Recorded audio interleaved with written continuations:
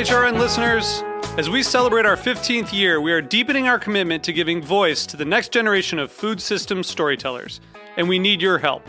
Our internship and fellowship programs help activate new possibilities for underrepresented and underestimated young people through experiential journalism, audio engineering, and production training. Through these unique programs, HRN helps food equity stewards build essential workforce readiness skills that expand their potential and foster economic mobility. Please consider supporting these critical programs. And with a minimum donation, you can be entered to win a dinner for two at an amazing restaurant in one of 8 cities and tickets to a concert at a great venue in one of those cities. We have incredible partners across the country who have donated, as they also share our passion for helping to educate the next generation of food systems storytellers. Check out heritageradionetwork.org/15 to donate and enter to win today. That's heritageradionetwork.org/15 to donate and enter to win today. And make sure you donate before March 31st. Thank you.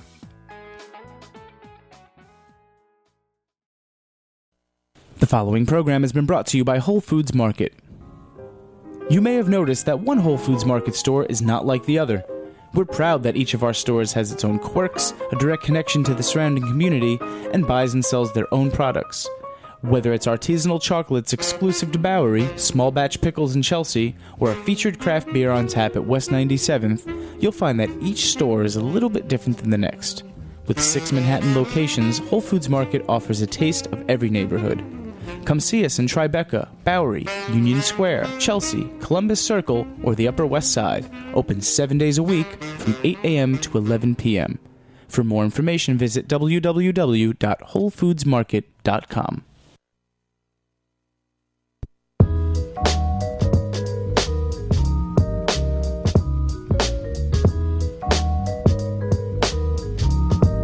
All right, it is Thursday, and you are tuned in to the Heritage Radio Network. You're listening to the Farm Report. We are coming to you live from Bushwick, Brooklyn, the back of Roberta's Pizzeria.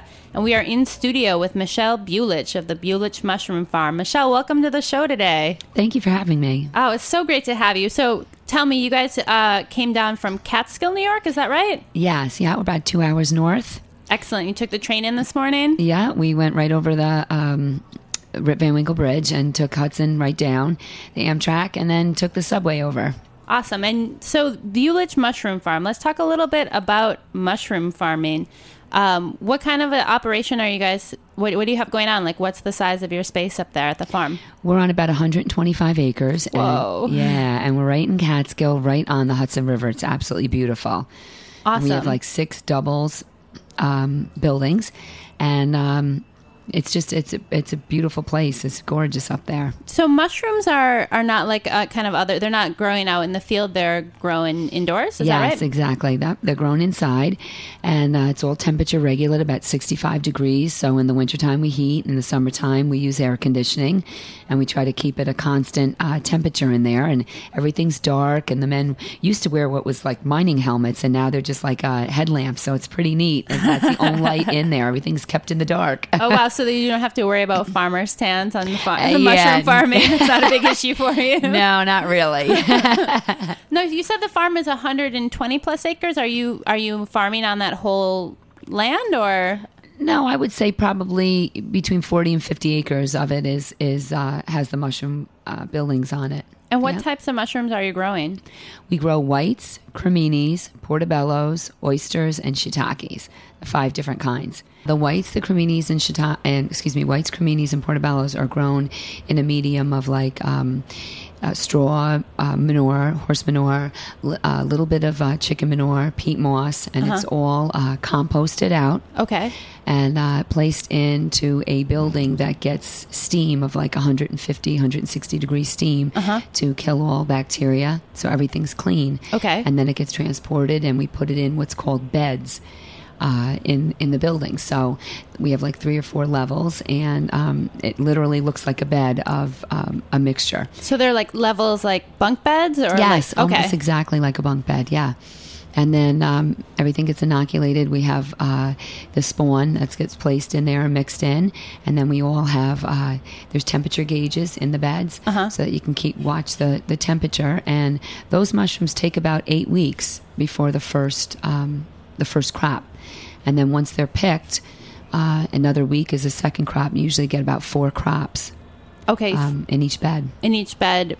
So the spawn is like seeds, or like a mycelium. Mm-hmm. Okay. The spawn. Yeah. Okay. So that's something that you're not like plop plotting down individual seeds. Right. So when they grow, I mean, do they grow like all bunched up together, like it's over, or is it like one mushroom here, one mushroom over here? I mean, I've never seen kind of a mushroom farm. So yeah, well, for the most part, they're all popped up separately, but you will get ones that are like 2 and 3 together. Okay. And it's funny, sometimes we bring down like the shiitakes. Definitely, like yesterday, I had one clump, and it was like 5 mushrooms coming out of one little. It was pretty neat. So sometimes customers get really excited when they see that and they want to buy that. The odd looking vegetable is always like. Yeah. I know working in kitchens, that was always, you'd find the carrot that looked like a pair of legs or whatever. It was like, yeah, exactly. It was pretty exciting stuff. Okay, Yeah. so that's kind of the growing climate for the whites and the creminis and the portobellos. and the portobellos. Okay, The other ones are grown inside as well.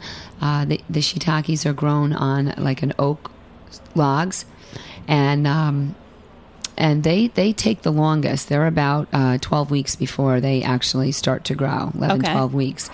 And same thing though, you'll still continuously get them until they're all done, and then you inoculate new logs. And then the oysters are in, believe it or not, large plastic bags that are like straw and like the mixture of grain, and then the bags get like cut, and you inoculate them, and then you kind of cut little slits in the bags, and they'll grow up through that.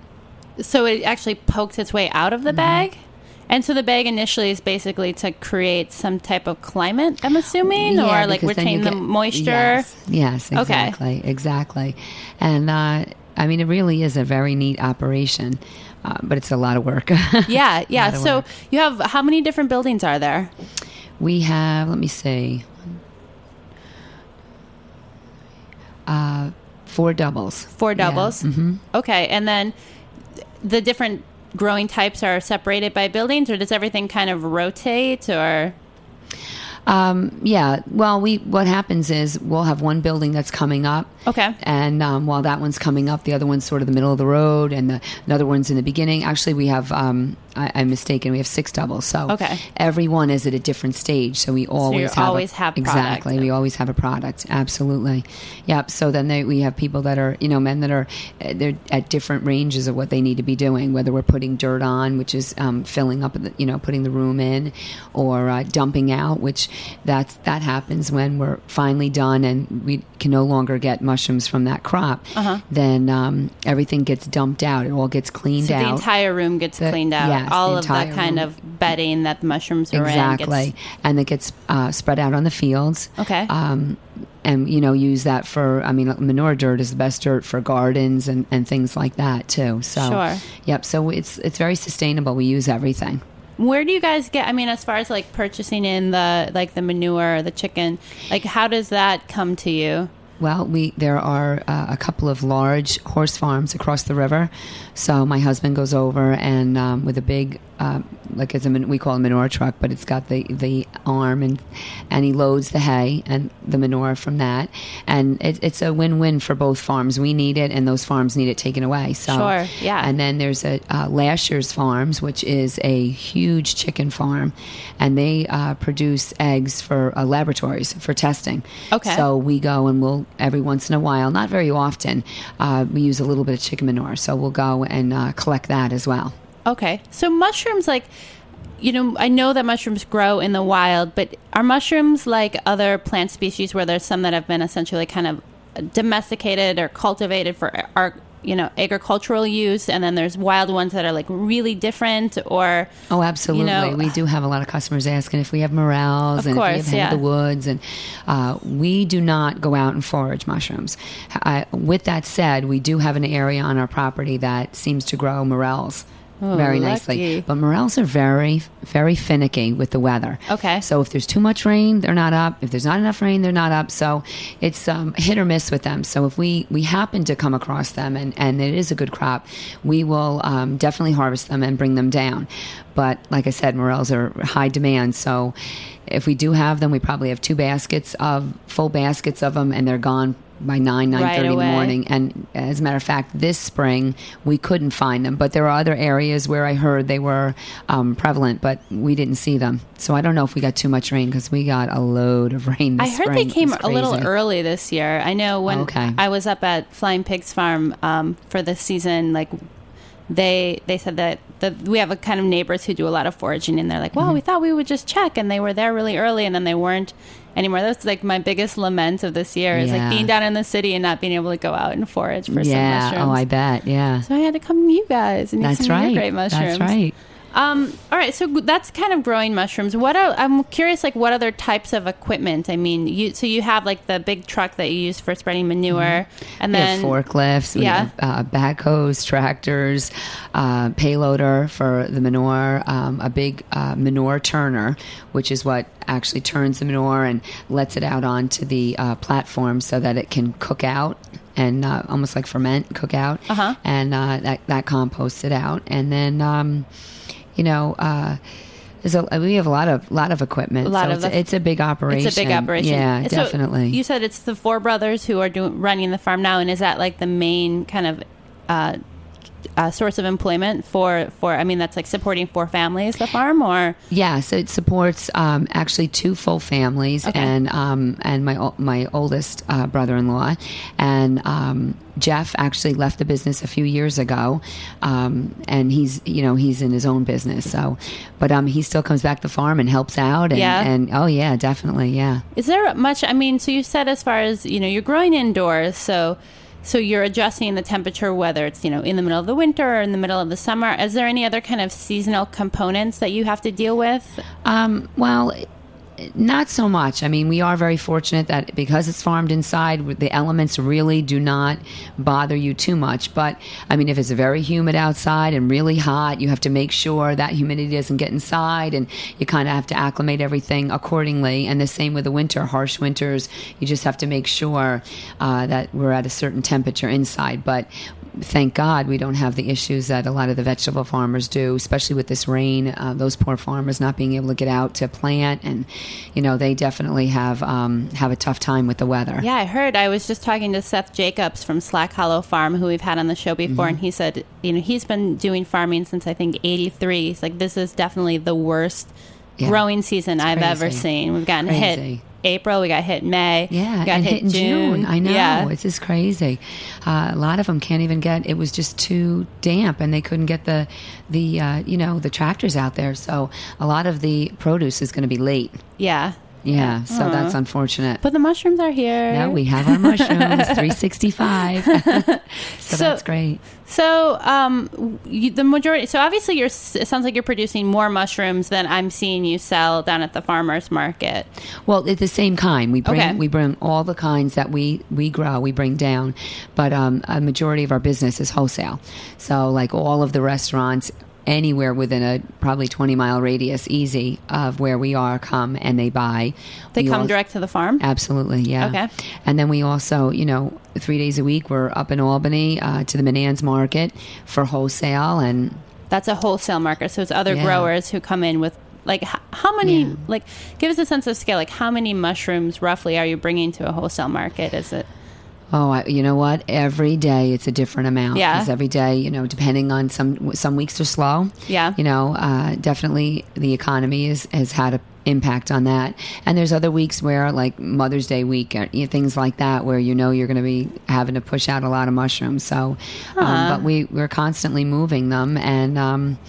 Mike has 5 sisters, and his one sister, Colleen, has Furbush Farms up in Furbush, New York, right outside of Albany, and she buys because she has a local farm stand. Okay. Our family's harvest, and so they buy mushrooms. So we're still keeping in the family. They all have something to do with it. So That's it's great. awesome. Yeah, it's great. It's a great family. I'm very fortunate. Yeah, to and you marry into married it. in, married in. Absolutely, they're great. All right, we're going to take a quick break, and when we get back, we'll tuck into some more details on the mushrooms. Sounds great.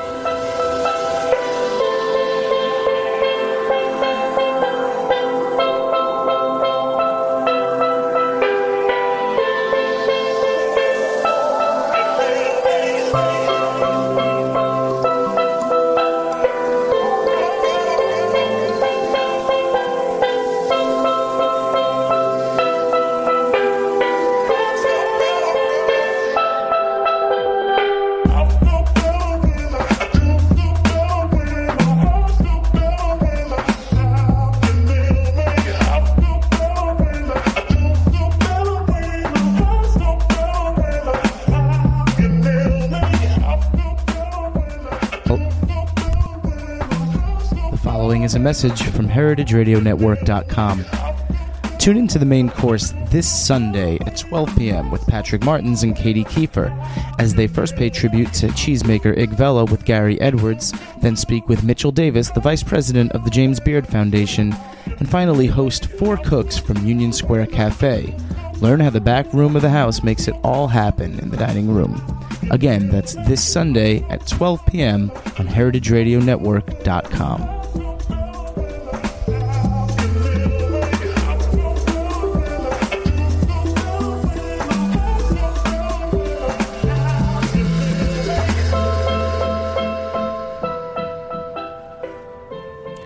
All right, we're back. You're tuned into the Farm Report on the Heritage Radio Network. We are live in studio with Michelle Bulich of the Bulich Mushroom Farm.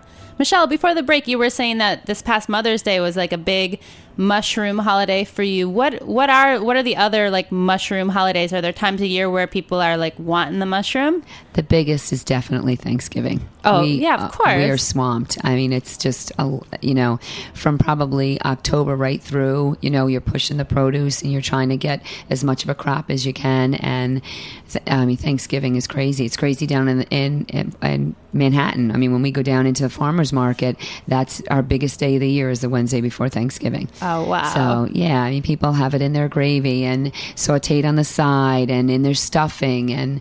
And we used to just go down to the farmer's market. We started in 1985. Oh, wow. You've been going to the market for a while then. Yes. My 2 sister-in-laws, Karen and Colleen, started the market. And my sister-in-law, Tina, and they would go down all the time. And Bernadette was involved in the market too as well. Now she has a flower farm, so she's coming in the market with her flowers. But the girls had started it, and then in the late 80s, the boys started getting involved, and we just had white mushrooms at that point. Right. And then once we started bringing the other kinds down, it kind of just took off.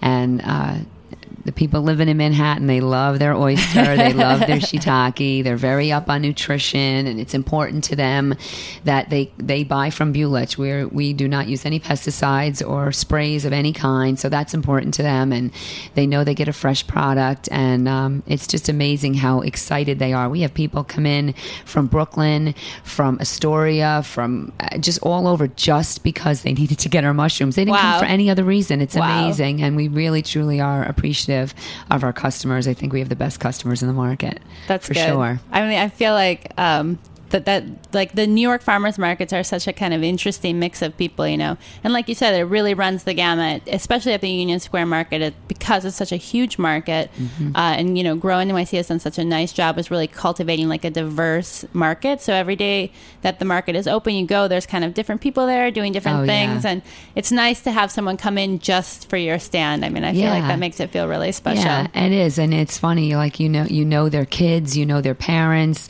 they know your family. They're always asking. It's like a family. Your customers are like your family. So let's talk about the shelf life of mushrooms. I mean, what you'd mentioned that they are a fresh product. So what, from when they're harvested to when they're kind of hitting the plate, what's the range there as far as you guys sell them within a certain period of time, and then you recommend people use them, and how do you store them? Like once you have this like hundreds and hundreds of pounds of mushrooms, like how are they? We have a cooler. Okay. So when they are picked, they actually have to be cooled down. So they go in the cooler, and it's the next day they're being shipped out. So when we bring the mushrooms down to New York, they were picked the day before. Oh, so wow. They're very, very fresh. They are very fresh. And we are one of the few stands in the green market that provide paper bags. That is the best way to store the mushrooms. Okay. It allows them to breathe. Uh-huh. And they're just stored, and we tell them on the shelf in your refrigerator, not your vegetable bin, because the vegetable bin tends to hold moisture. Okay, so you don't want them, like once they're done growing, the moisture is no longer a friend to the mushroom? Right. You know, what happens, I think, if they're held in plastic or put in the vegetable bin, that tends to hold moisture. The plastic has them get condensation inside. Okay. And then once the mushrooms get wet, they kind of get like a sliminess to them. They're not any good. So your best bet is the paper bag. And sometimes I ask that you double bag it. Uh-huh. If the bag gets damp in the refrigerator, just switch out the bags. Okay. And the white mushrooms, creminis, they'll last a week to 10 days fresh in the bag. Okay. Wow. Absolutely, yeah. And the shiitakes, well, actually, if you forgot about the shiitakes, which I've done a couple times, the bag kind of tends to get to the back of the fridge. They dry out. So within a few weeks, you actually have a dried mushroom like you would buy if you went to the store. Oh, wow. And you just reconstitute them with a little bit of wine or a little bit of water. They're never going to get their full pungency, but you reconstitute them and they actually have a strong flavor. What is that with it? I mean, I've never been a big user of dried mushrooms. Something I feel like I just don't quite get it. I mean, what is your sense as far as like the flavor you're going to get from a dried product versus a fresh product? Well, to be honest with you, since we grow them nice and fresh, I don't use dried mushrooms either. Right. So, but a lot of people do because it's much more concentrated. Mm-hmm. Okay. So they're really good in like soups and things like that. Whereas, when you have the fresh mushroom, you want to saute them, you want them raw in a salad. Right. That kind of thing. I remember my old sous chef, Howard Kalashnikov, from Gramercy Tavern. We were talking about mushrooms and how do you he's like, what makes a mushroom taste more like a mushroom? I'm like, I don't know, Howard. He's like, more mushroom. Yeah, yeah, right. Like figuring out a way to put more mushrooms in your mushroom dish. So kind of using the dried and the ends and the heads and everything, kind of like figuring out how you don't waste anything. And I think that's one of the really big things with mushrooms is, you're paying the per pound price, but really there's no waste on a mushroom. You can use the whole thing, right? Exactly. Although I do know that people do say they throw their shiitake stems out or the portobello stems, and I'm like, big mistake. The stems of a shiitake have a lot of flavor, but they're tough. Right. They're great chopped up in like soup stock or pasta sauce. Great flavor. All right. The only thing I don't use at the very, very end of the stem is the woody part. Okay. That's the only thing I clip off. Otherwise, you can actually shred them or chop them up, and they're fine. They're fine to use. Yeah, absolutely. Also with the portobello, the stem can be chopped up, sautéed, and put in with salad. Yeah, I usually just put them in my freezer until I have like enough to like make a soup or to make something with, because I don't have like I don't use enough mushrooms at a time to like exactly to load it up. What about cleanliness? So you said the mushrooms are grown in manure, but the manure has been sanitized essentially, and then after that, I mean, do you wash mushrooms? Do you not wash mushrooms? I've seen like special mushroom brushes for cleaning. Like, what's the MO? I think, not to offend anybody, but excuse me, I think if you're single or you don't have kids, people tend to use a mushroom brush. I don't know. I'm married with 3 kids. I'm not having time for a mushroom brush. So if you look at our white mushrooms, they are, I mean, it's amazing. They look like they've been washed. My husband and his brothers are very picky about how the mushrooms are picked, not to grab a lot of dirt when you do that. Okay. And so our pickers are very, very clean, so they don't grab a lot of dirt. So if there's any dirt on them, you just kind of wiping them off with a little paper towel. And sometimes you get them a little bit dirty, and you just take like a damp paper towel and you wipe them off. Wipe them off. It's no biggie. Cool. So then that's not something that people need to. I like the mushroom brush. Definitely always felt like a pretense. I mean, it just takes way I too can much remember time. sitting in the kitchen next to a huge stack of mushrooms, and like with my little brush, and like I'm like, man, I'm really making the decision to do this right now. Exactly. I mean, sometimes you do get sometimes the creminis will be a little dirty. Mm-hmm. Honestly, I tell people if they're that dirty and the damp paper towel is not working, I run a stream of water, very slight stream with a colander underneath, and I quickly just give them a little brush off. Just quick rinse. And you do that only when you're ready to use them. If you're going to soak the mushroom, it absorbs water. It's going to be soggy. Definitely what you do not want to do. Okay. But just a quick rinse, they're fine. Okay. What about, too, you had mentioned earlier, like the health benefits of mushrooms. Like what are some of the nutritional, and do they vary from type? Well, I think the most common everybody talks about is the shiitake. Because they're known for medicinally reducing cancer cells and tumors. They're extremely healthy. Yes. Oh, I had no idea. But all the mushrooms are, the oyster mushrooms, for example, they help to lower cholesterol. Huh. naturally lower cholesterol, so which is great because a lot of people these days don't want to be on medicine if they can help out with any kind of natural food that can reduce. So that's definite for oyster. But like your whites, your creminis, your portobellos, high in niacin and thiamine and zinc and more potassium in a mushroom than a banana. So for pregnant women, mushrooms are very, very good for you because when you're pregnant, it's important to have a lot of potassium. Okay. Otherwise, you get cramps in the middle of the night and stuff your legs and everything. So potassium's very important. So mushrooms are really, really good for you. That's good to know. I feel like if you hear from nutritionists often that like the more color in your food, the more the nutrients. So I think it's sometimes it's like hard to you look at the mushrooms that are like white or brown or beige, and you're like, oh, what's really in here? Exactly. So it's good to have that. They really are very good for you, and no fat and zero cholesterol, and they taste really good. So you can't really. Everybody's like, how do you cook them? I'm like, you really can't mess them up. You saute a little olive oil, a little garlic, some spices. The oyster mushroom, I have a lot of customers that roast them. So I just put some herbs on them, put them right in, drizzle a little olive oil on them, put them in the pan and roast them. My favorite mushroom is the oyster. Yeah. Absolute favorite. Slice and saute, little olive oil and butter if you want, some garlic. They're the best mushrooms over pasta or with fish, and absolute best in omelets. Yeah. It's so good. How much mushroom is going into the mouths of your family at your house? You guys eat a lot Not of mushroom? enough. Or is everyone like, no, Mike gets home at the end of the day. He's like, if you feed me another mushroom, I'm going to totally lose it. I wish it was like that. But there's sometimes I'm like, okay, can we get some mushrooms here? Am I going to have to go in the building with the helmet and cook them myself? Yeah, they seem to not stick around the farm, which is great. Economically, that's great. Right. So, but definitely the oyster is our favorite. Absolutely. And I have a one child, my oldest, that really will have them on pizza, and that's about it. Not a big fan, but the rest of us love them. Love them all the time. I don't know, mushrooms were something I had struggled with as a kid, but have since overcome my fears. Oh, me too. When I first met my husband, I was like, I don't like mushrooms, but the only that wasn't a deal breaker. Yeah, he's like, listen, you better like them because if I can't sell them, we got to eat them.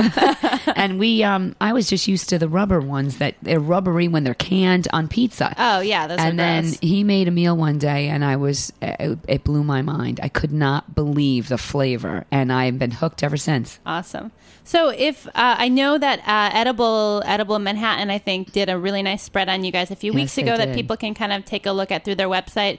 They also have a wonderful video that has some pictures of the farm and talks a little bit more about the growing practices and what's going on there. And then if people want to get a taste of your mushrooms, they can come down to the Union Square Green Market on Wednesdays or Saturdays. Find you right across from Petco. Man, Michelle, thank you so much for coming in today. Thank you so much for having me. I really enjoyed it. I think I'm excited to eat a little pizza, maybe get some mushrooms. Yeah, exactly. Awesome. We'll be back next week on the Farm Report. Thanks for listening to this program on the Heritage Radio Network. You can find all of our archived programs on heritageradionetwork.com, as well as a schedule of upcoming live shows. You can also podcast all of our programs on iTunes by searching Heritage Radio Network in the iTunes Store. You can find us on Facebook and follow us on Twitter for up-to-date news and information. Thanks for listening.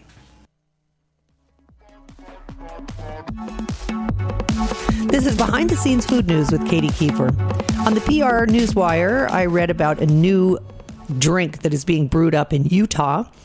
It's called Cryo Brew, CRIOBRU, and it's turning heads in the coffee world.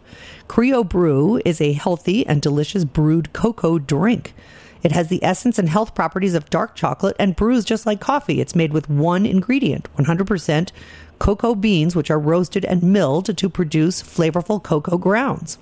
Because it is roasted and brewed, it has the consistency, roasted flavor, and complexity of a coffee. And yet, because it is made with cacao beans, its primary flavor is chocolate.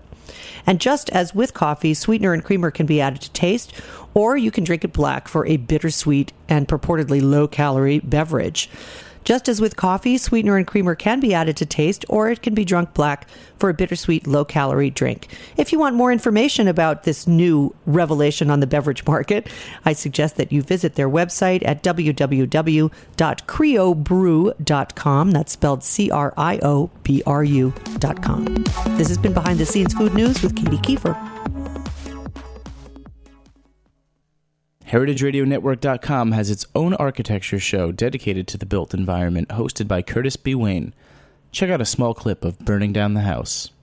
So if we look at tall buildings and we talk about the wind blowing over them, we have all these different variants on, is it a horizontal rotor, like the big wind turbines that you see off of Aarhus in Denmark, I think it's where it is, and the local people are very proud of it.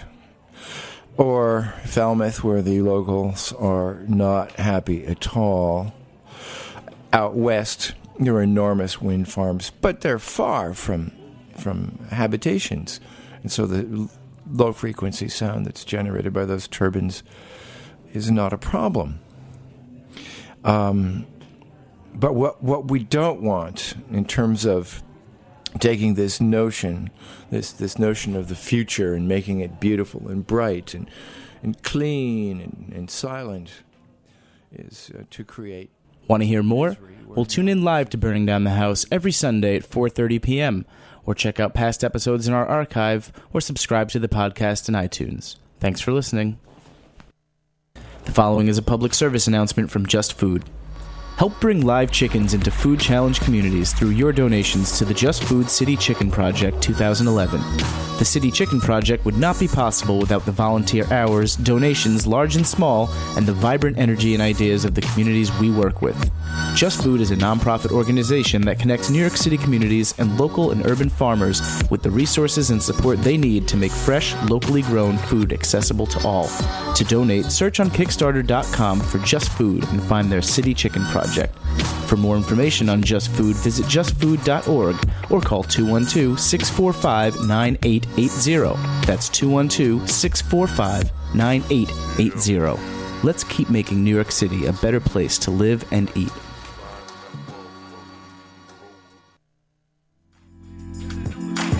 The following is a message from HeritageFoodsUSA.com. The difference between wild Alaskan salmon and farmed Atlantic salmon is just as great as the differences between commodity pork and heritage breed pork. Huge! HeritageFoodsUSA.com is lining up a major social buy of sustainably harvested salmon in July and offering it at a phenomenal price to consumers. Check out HeritageFoodsUSA.com for more details on how to get in on this opportunity. Experience salmon the way it should be.